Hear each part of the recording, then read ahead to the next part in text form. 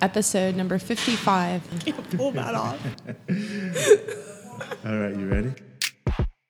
I'm Clay Lowe. And I'm Sarah Beth Hunt, You're listening to the Havana Cafe Sessions podcast. where we get together once a week over coffee to talk about the big questions of life. Let's get into the show. Roger. Welcome FAB. to FAB. What's FAB? Thunderbirds. Thunderbirds. Ah, okay. Well, everybody, welcome to back to another episode of the Havana Cafe Sessions podcast, where we get together and have some coffee and talk Ask some questions. Ask some questions, which is great because today's episode is about the original question man, Mr. Socrates himself. Yay! We need a clap thingy. You definitely. Yeah, I knew when I sent that idea over, because I got this notion in my head to do the Socratic method, and I knew when I sent that idea over to you, you were going to do a little happy dance. Yeah, well, Socrates is like my favorite He's your philosopher. guy. Yeah, he's my favorite one. And way back in the beginning. In fact, I don't even know, have we done an episode that talks about the inspiration behind why we bring people this podcast itself? I'm not sure. Yeah, because Socrates is one of the inspirations for that. Because when we think about philosophy in the sort of present day, like Thoreau was saying, these days philosophers they're more focused on the academic pursuits and maybe more lofty stuff. Whereas the original sort of Greek philosophy and Socrates being in that space, it was more about the practical everyday living. So he never wrote anything down. So in fact, as far as really we know, when I go link back to some of our other shows, how do we really know what we know? He could have just be a made-up figment of Plato's imagination. Because Socrates himself never wrote anything down. And he spent his time at the marketplace where people hung out, which is, we wanted to do the podcast here to talk about philosophical and spiritual and practical wisdom. And we chose to do it in a cafe because this is just where people gather and we have conversations. And that's what Socrates was about. It was, let me go where the people are, not have some academic place to go hang out or some great halls or palace. It was go to the market, hang out with the butcher, hang out with the person selling perfume, and hang out with he was a soldier as well. So, yeah. So he's a man close to my heart. Yeah, no, definitely. And someone who's come through the academic world, for me coming out the other side of that and wanting to come back to, okay, what does this mean for our lives actually? Yeah. If it's not, because there's that whole knowledge for knowledge's sake, which is great. But at some level, I've always kind of wanted to get back to, what does this actually mean for us when we're walking down the street, when we're in our relationships in our lives or whatever. Yeah, so because it brings a practical arm to philosophy in terms of us figuring out how we want to live, how we want to be in the world, and it's about figuring that out for ourselves as opposed to someone necessarily telling us what it is. And one of the things we'll talk about today is the Socratic method, which gives you a way of thinking for yourself, in essence. And the whole thing about question everything. I wish everyone could see your eyes light up there. With your that's big, it. Question everything. Yes. So, where do we want to start then? Talking about. Well, tell us more about the Socratic method, because it's basically about kind of the love of questioning, isn't it? Yeah, absolutely. So, I guess what Socrates is famous for in terms of that method, his method of questioning. So if any of the listeners, if you read any of Plato's stuff, Socrates, his main way of helping people to come to wisdom and for himself as well was through questioning and doing a thorough job of questioning. In fact, one of his famous saying, and I was looking for the T-shirt today because I have the T-shirt that says, the only thing that I know for certain is that I know nothing. Which is the position, or that was Socrates' internal philosophy. That's how he approached things. So he never considered himself to be a wise man. He definitely didn't like the sophists. So it was, hey, I know nothing. Only thing I know is that I know nothing. And he pushed the questioning. Now I'll outline what the Socratic method is and what it's kind of about, and we can go a little bit more in depth in it as well. But just wanted to say, in case I forget, because I'm often like to forget things, that wasn't the only method that he used, because he used a lot of metaphor and analogies as well, like the cave and things like that. But this is the questioning method is a famous bit. So basically, it's you choose. It's 5 steps. Yeah, it's 5 steps basically. The first of it is choosing a statement that's widely accepted as self-evident or unquestionable. So some belief that you hold that you no longer actually question the belief because you've taken it to be self-evident, and it must be true because I believe it. So for instance, if you think courage means standing your ground in battle and not retreating as a statement. So that seems like, okay, yeah, that's a belief. So for Socrates, he says, now take that statement, take that belief that you may be holding about something and you think it's a certainty that it's true, to question that and ask yourself. And the second step is, if you were to treat that statement as if it was false, look for situations in which the situation would not be true. So can you find incidences or examples of where that statement might not be true? So when might one be courageous even while retreating, for instance? So we asked a question about courage. So are there occasions on the battlefield that you can still be courageous but retreating? Then the second thing is to find, when you find an example of where it might not be true, then you know that your definition is inadequate. So you start the questioning process there to say, once you find an exception of, that definition is inadequate, then you take it to the next step, which is to then further clarify your thinking. So how can you clarify that thought or that belief such that you then eliminate that instance? So you might... So what does that mean? Like you would go back to what is courage? Yeah, you might go back to what is courage really. So that's one of the things that you'll find a lot with Socrates when he would start off with his.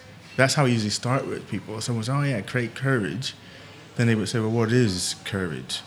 And then you have to unpack your beliefs about what courage is. Right. And then you're looking at, according to this example here, would be looking for instances where your belief wouldn't actually hold true, which means you still need to more questioning to do to modify that sort of belief. Okay. Yeah. Right. Yeah. So that's essentially the process that you go through. Really, is just continually then feedback until you get to a point where till you get to a point where you think, well, actually, I found it's in the search for truth. So what is the truth? You keep going through that loop until you get to that rock bottom truth. Interesting. Yeah. So questions, and I'm a big giant fan of questioning. Just even and some people would say like, Socrates is the original, what us coaches like to say, he's the original life coach. Right. Socrates, because that's how, so the whole sort of coaching profession is built around asking the right questions, empowering, impactful questions, that sort of thing, and which is exactly what Socrates did. It was, question everything, and not, so he didn't go around and say, so like I said, he didn't think of himself as being wise, so he didn't say, well, courage is this. He just assumed, well, you seem like you know what courage is. And so he would just start asking that person that's made that definitive statement, well, what is courage? And then he would just lead a series of questions, or lead that person through a series of questions until they had a light bulb moment and said, well, actually, maybe I don't know what courage is. And then we could proceed from there to try and figure out what that is. Yeah, so it's almost like the process is about first pulling away all the assumptions, and then rebuilding almost. Absolutely. Is that right? Yeah. So it's kind of like, I think the thing that I really liked about it, and I think probably what drew me to this week, is he takes a really active approach to questions. Like, questions for him are an active, motivating thing. So instead of it being, we have these questions in our head and we just kind of walk around with them and they make us a bit uncomfortable, so we try not to ask them. Yeah. he kind of embraces those questions and uses the momentum of those questions or the energy of those questions to go forward and look. I really like that. That, you know, in a way, speaking of courage, you know, that there's a lot of courage in that, because to say I don't know makes all of us on some extent, until we get used to that feeling, a bit uncomfortable, because it's more, there's something that appears solid about feeling like we know where we stand on things. Yeah. You know, and once you start pulling at the threads and maybe realize that some of these beliefs or assumptions or, you know, things that you're basically using as the basis for your own actions and decisions in life, if you find threads that start pulling away and you realize that it's not as solid as you expected once you start examining, that can be a really disorienting feeling, and you have to kind of embrace that and be willing to go through that to the other side. And that's a tough thing for people. Well, there's a number of different things. So you often get, you know, if you ask too many questions, and it's like you could spend your life questioning. So, you know, I think I get accused sometimes of, you think too much is the kind of thing you'll get labeled, thrown at. And it's because sometimes it's easier. In fact, it's easier to get on in life by. And here's the other thing: is the mind is geared towards that, so it looks for patterns, and then it makes these assumptions about things. So once it can recognize a pattern, then you no longer really need to think about it. So it's called like a ladder of inference, ladder of inference. And essentially what it is once I have this belief, and that belief is solid, then I no longer need to question it, basically, because my brain will look for the pattern, see the pattern, and then it just connects the dots. And we do this all the time. You know, I used to be vegetarian for quite a long time before I had my kids. And, you know, it's like this about anything, but, you know, I noticed it because later on, years after I'd made the decision to be a veggie, and then you just do it every day. You don't eat meat, and you just know you don't eat meat. Yeah. When people would ask me why, it was harder and harder to kind of come up with the original response in an articulate way. Not because I necessarily didn't believe still in it, but that it had been so long since I made that decision. Yeah. I hadn't really revisited that decision in quite a long time. Yeah. So, you know, when I know, basically that process can happen for all of us about any decision we make. We Absolutely. Make a decision once to go in a certain direction or whatever, and then in a way you can't wake up every morning and re-question every single basis of it'd be lunchtime before you could even get up and get dressed. Which is why I think it's hardwired into us to behave in that way. So once your brain can make the connection and recognizes the pattern, then we no longer question our thinking. I just am a vegetarian. I know when I switch that light, it's just going to come on. So I don't think about the process of it. I don't think about the process of walking. I just accept on faith that it is that way. So I don't have to think about my thinking anymore, which makes us, of course, more agile. But the problem with that is if we'd ever questioned the original beliefs, that we could be operating on old information or something that's no longer true for us, and we just. And for instance, with my vegetarianism, I made that decision when I was 18, 19 maybe, and back then there was no widespread availability of ethical meat. So I was making that decision in that sense, and not to say that there isn't still a lot of reasons to be a vegetarian. I know that gives you the shakes, but stick with me. I don't even hear that. Yeah, I don't even know what you're saying. All I heard is blah, blah, blah, blah, blah when you say those words. But, like you're saying, new information can come into the situation, and then you might, if you go back and revisit, well, why did I make that decision? Is all those things still relevant now? Well, even if you just think about your beliefs, your worldview, a lot of it will come from your parents and your peers when you were younger, and that's because that's what your parents told you, or that's what your teachers told you, but that doesn't make it true. Yeah. But our whole lives, we are making decisions and living our lives based off of beliefs that have been instilled in us from your government, everywhere. Everyone's adding these programming into us.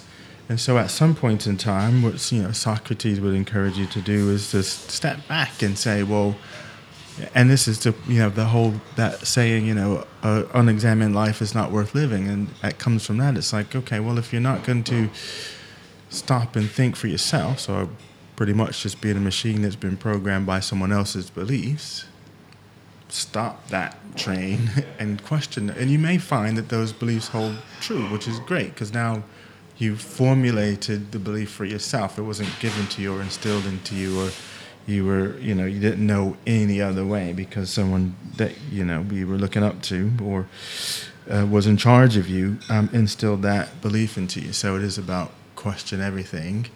And, like you said, it's not that I'm going to get up every day and question every single belief that I hold every single time I have the thought of it, but periodically having that time to reflect and sit back and question, is this belief still valid? Does it still serve me? Because there's a lot of, I'm sure people right now, we're going to take a break in just a second. If you were just, when we go for the pause, just pick any belief that you hold and just ask yourself, where did that belief come from?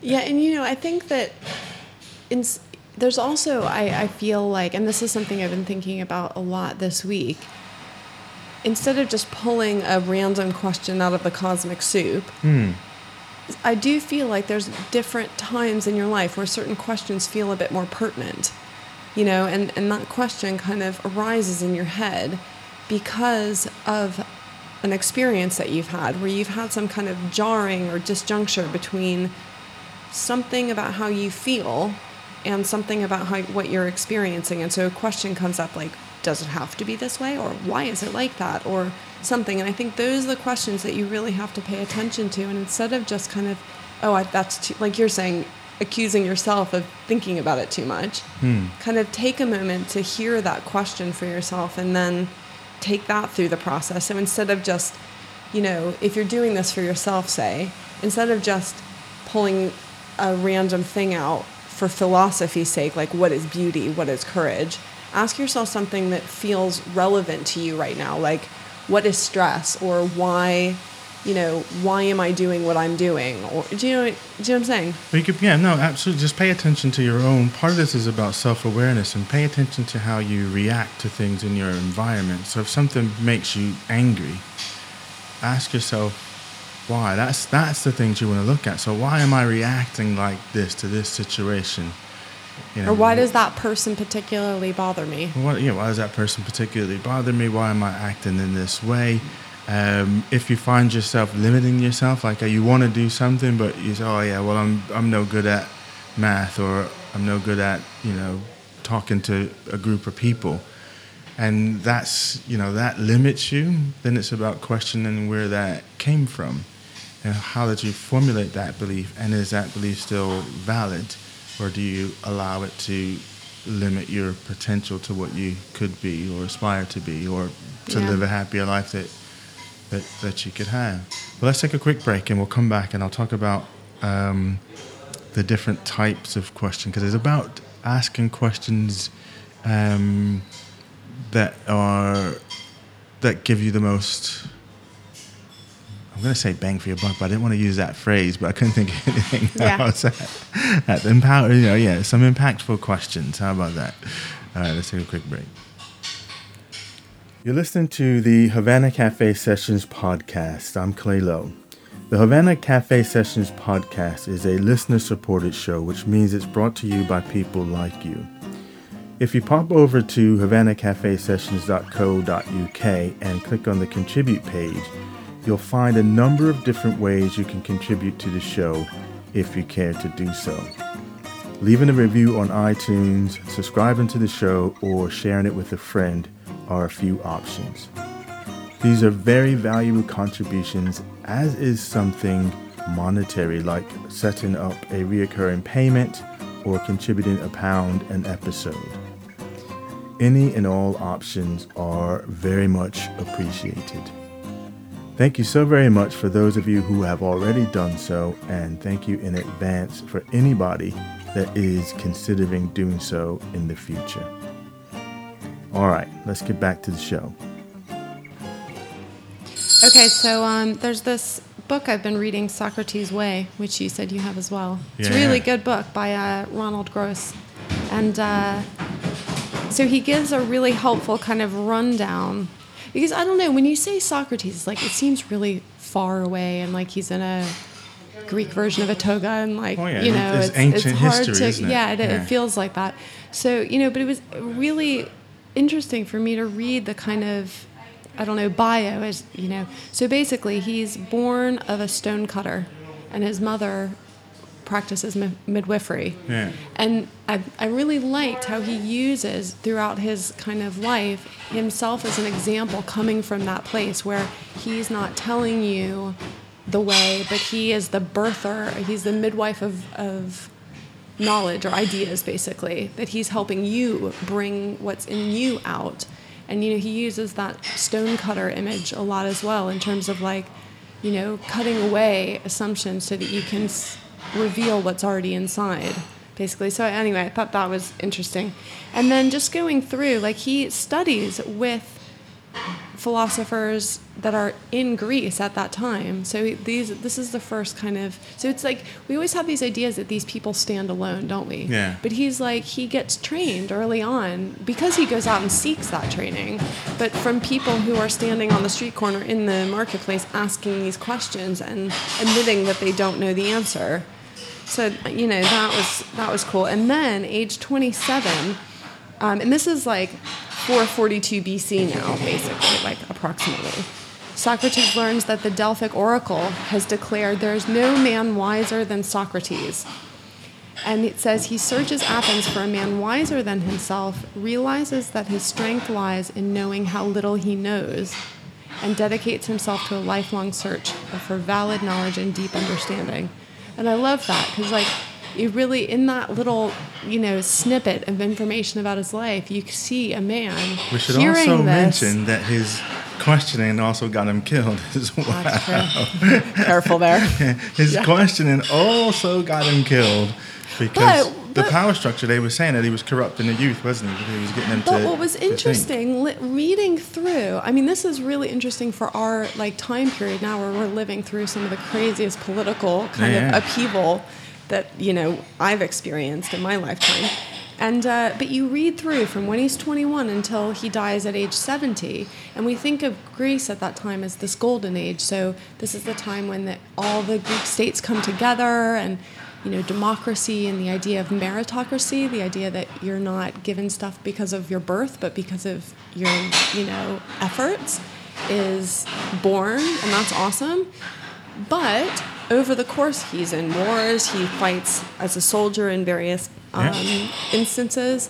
And then, where is it? Kind of much later on,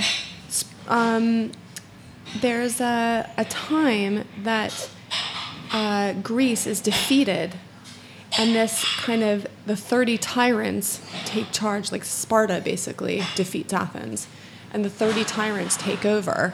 And he's 64 by then. And within a few years, they overthrow those tyrants. But in reaction to that defeat and kind of tyranny, there is a new spirit of kind of don't question anything, just be in control. And so it's interesting because when you just say he got killed because of his questions, it wasn't like that in the early days. Do you know what I mean? Yeah. It's through, like, the historical and political change in climate that meant that what he was doing was no longer okay. Yeah. And so that was something I did not know. And it's because it's interesting because there's the sophists. I don't know if you've come across that, but, you know, they were teaching philosophy from as rhetoric and teaching you to be clever for clever's sake, which he was very much against. And they had the "I'm wise, so let me tell you how it is" type thing, where he was quite the opposite, which is it's already available to you. You just need to open up and to question. He also defended himself, so he didn't get a lawyer to represent himself. So he went on trial and faced his trial, and continued even to his sort of questioning what the beliefs were. but he drank his hemlock in good spirits, because we basically think, well, what is death except not being? And so he drank some hemlock, and that was the end of Socrates. Yeah. And then, of course, after that, Plato establishes... So Plato's his student. Yeah. Writes down the dialogues he has with other people. So Plato's dialogues are actually Socrates' conversations with other people. Which means he could be a fictitious character. Yes. Yeah. Like Jesus. Jesus never wrote anything down either, That's did right. he? Yeah. Everybody else did all the writing. Yeah, indeed. And then, but Plato establishes the academy. And the academy is this place where you're encouraging people how to think productively. And I found that really interesting too, because of course today the word academic in the academy is almost seen as a place for, non-experiential knowledge. It's like knowledge for knowledge's sake.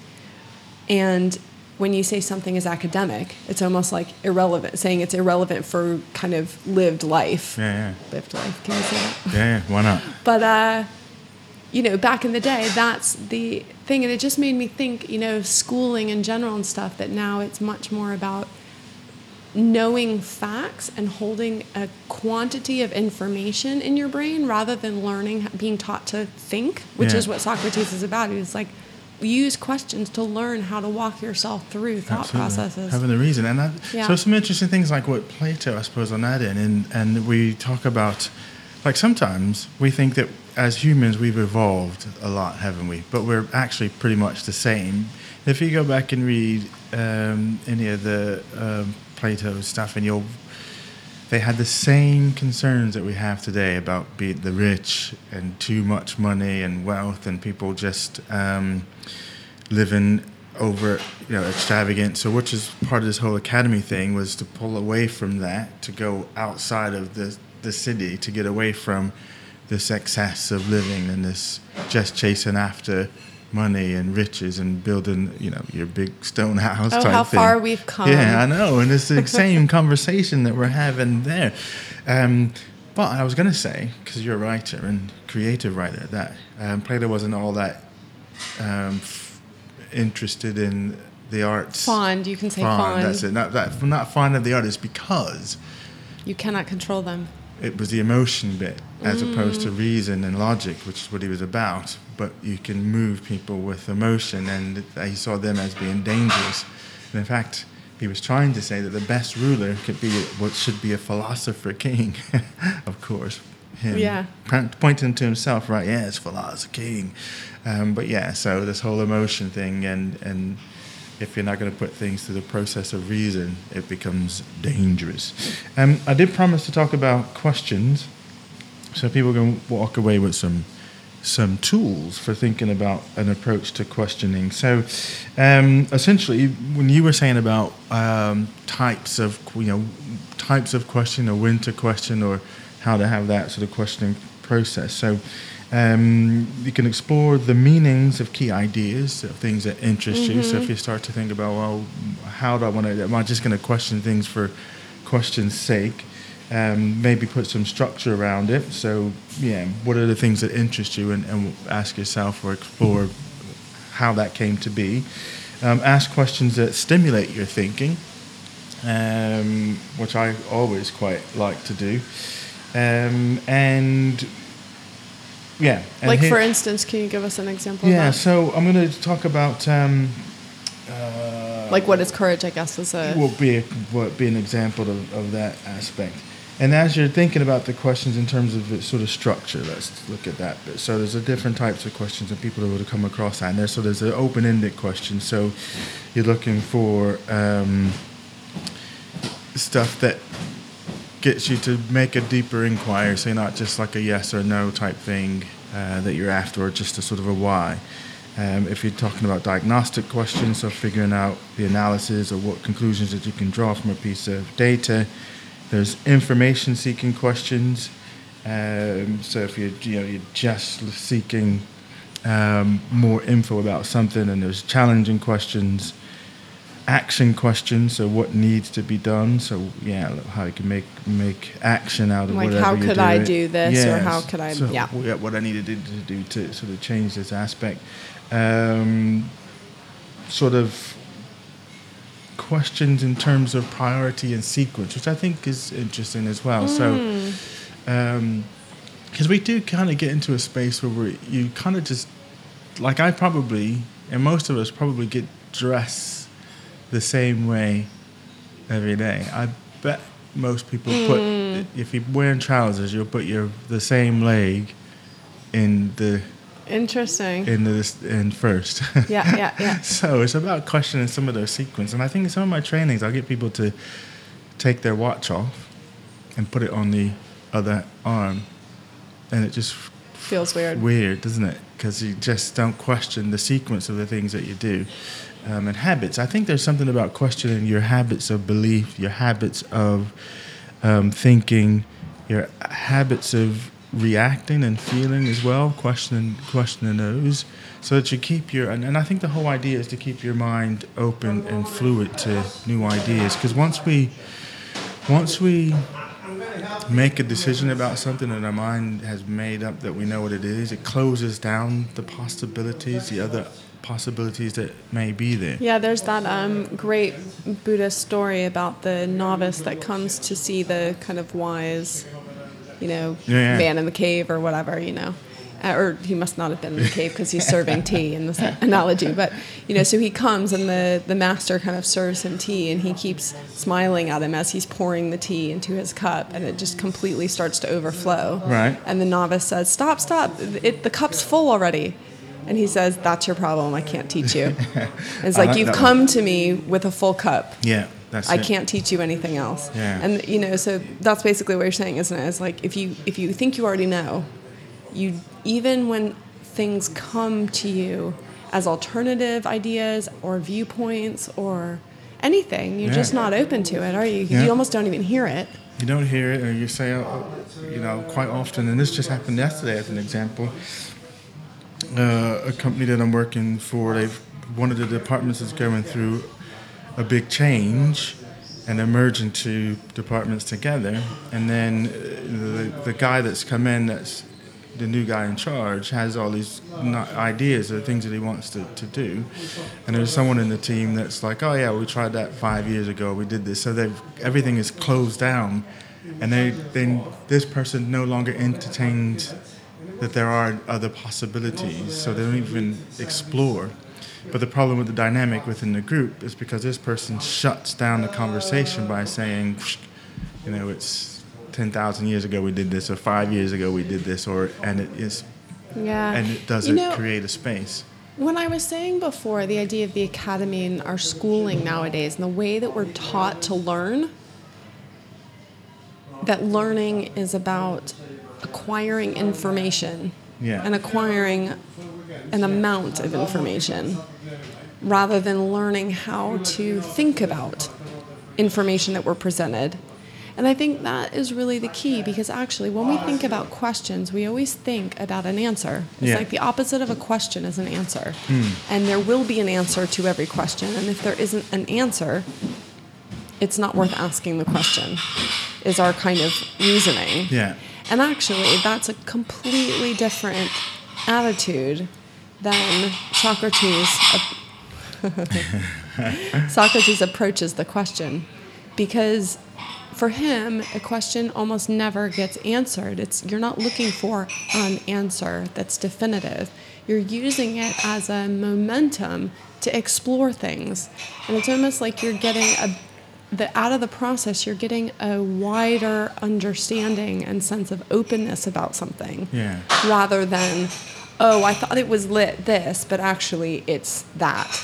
That's not what happens, is it? It's like, when you're questioning something, it's more about an understanding of a wider... It increases your personal power as well, in the sense that if you solidify your belief such that you no longer question anything at all and you're just habitually doing your thing, you're right, you don't expand your sphere of knowledge. So if we talk about this whole comfort zone and a circle of comfort, if you never push the boundary between the known and the unknown, you'll never extend your knowledge. You'll always stay at that limit. Yeah. So it's about, was it William Blake? And he said, and some, I guess there's also the urban myth, and maybe it's true, I don't know, that's how the Doors came up with the name. But anyway, the actual quotation came from Blake, which was, there are things that are known and things unknown, and in between are the doors, which is where they got their name from. But the full quotation is the doors of perception. So Blake was always, push your boundary between the known and the unknown, so that circle gets wider and wider and wider, and you're always in that space. Because once you stop questioning, because you think, well, I know that already. Even simple things. So, and I always ask myself this, like, when you go out into your back garden or go for a walk down a neighborhood and you see a tree, most of us probably just do that. We look, your brain just sees a tree. And when's the last time that you went and looked and touched the bark and seeing the different ridges, or even to know what type of tree it is and what grows near and around that tree? What does it look like in the winter versus the spring versus, wherever it is in its sort of life cycle? We don't take that kind of opportunity anymore. We just classify everything, don't we? Just boom, tree, got it. So I know how to react to it because I've given it a label. That's a tree, that's a car, that's a this.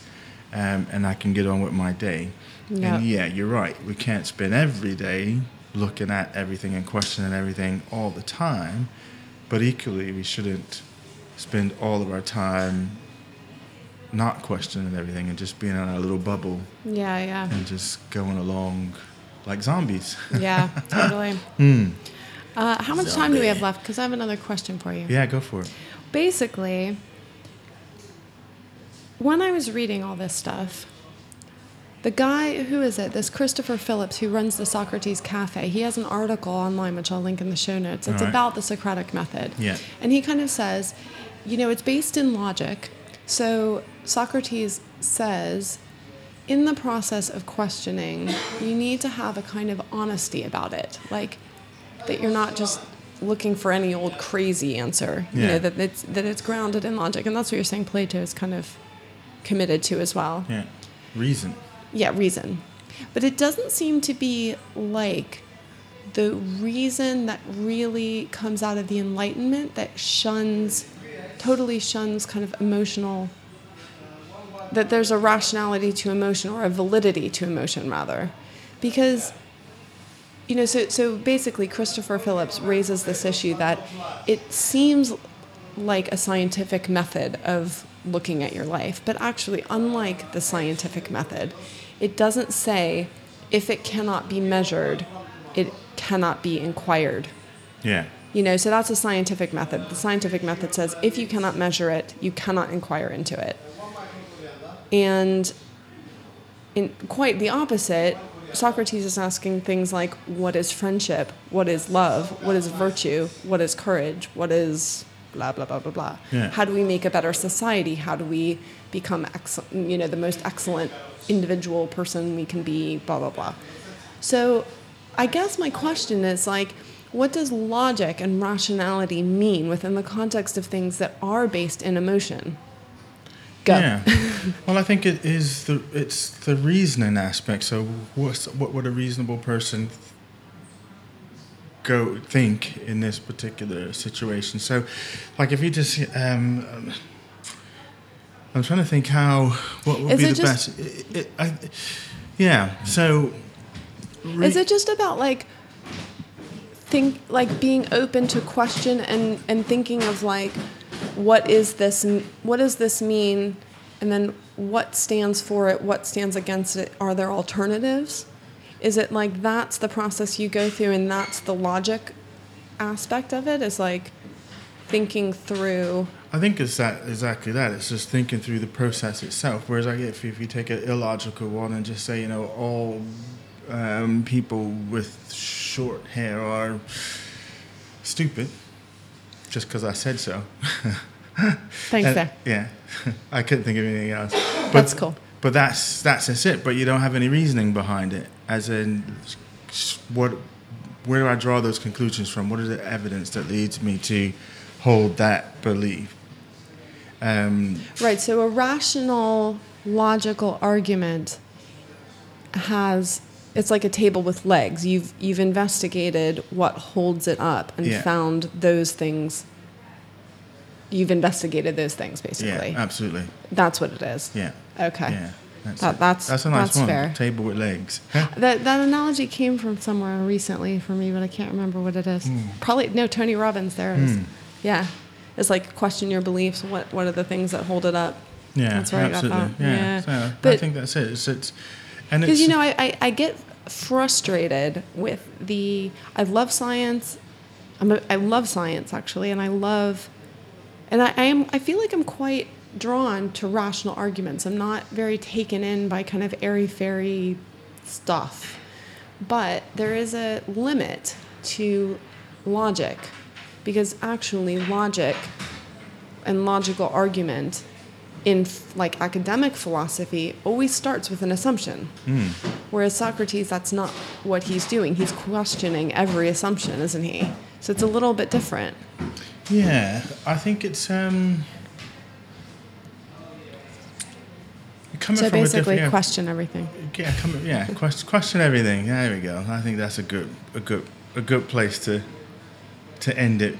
I know. What did you start with? Mark. I know. All that I know is that I know nothing, or something. Yeah, that's it. The only thing I'm certain of is that I know nothing. Yes. A couple of books you did mention. Socrates Cafe, Christopher Phillips. I think that's pretty good. And he started a series of Socrates cafes around the world. You could go to his website and you can download a pack there. So if you were wanting to start your own Socrates Cafe, in fact, I belong to one similar in rugby. We meet on a Wednesday and just throw a topical topic together. But he's got some tools and things that you can use for running your own Socrates Cafe. Then, of course, there's Alan D. Botton, is that how he pronounced his name? Bouton. Constellation of Philosophy. And he examines a number of different philosophers in that, one of which is Socrates. I made that up, by the way. Did you? And then the other one is the one that you mentioned, Grossman? Yeah, Ronald Grossman, the Socrates' Way. Yeah, that one's quite interesting. I liked that one out of all the different ones I saw online. Because it kind of gives you here's the ancient kind of feel of it, but then kind of brings it into a sort of modern context. How can you use it in your work life and how can you use it in your personal life as well? It really does.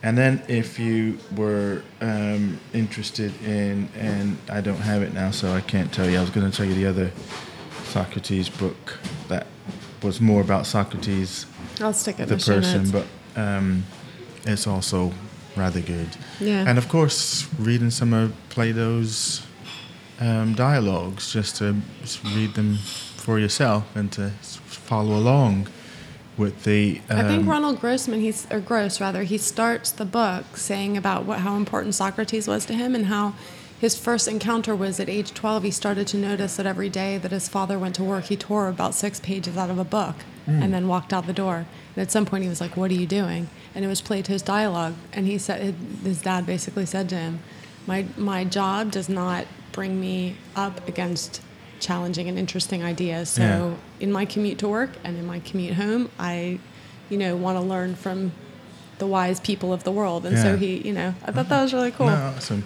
And they're quite, and this is and we probably should definitely wind it down, but I found it interesting, again, from a philosophy point of view. We think now with rational arguments and the academic kind of space that it may take, although saying that, there's a lot of good philosophy out there that's more people-oriented, not academic-oriented, that is really good. And two of my favorite philosophers, I guess, chose non-fiction-ish type means at going at philosophy. So the dialogues is not actual fact. So he chose that method of literature, dialogues. And Nietzsche, of course, similar, using aphorisms.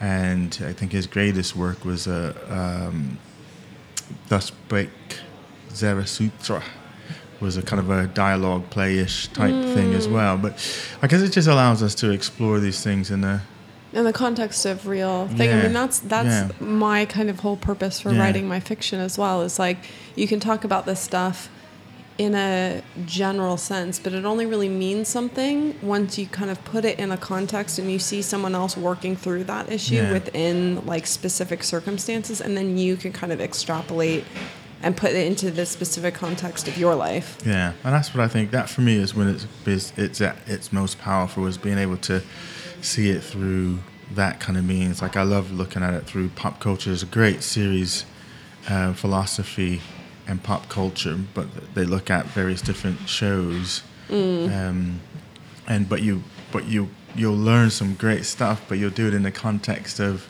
something that easily relatable to, and in the context of your sort of life, not dusty tombs. Yeah. All right, let's end this puppy. And you never want to end talking about Socrates. No. And questions. I love questions. Yeah, me too, man. Question everything. This episode of the Havana Cafe Sessions podcast is brought to you by people just like you, wonderful listeners. So thank you very much. If you have a spare second and you want to click over to iTunes or wherever you get your podcasts and leave us a review or just some stars, that really helps us out a lot and helps other people find us who might enjoy the show.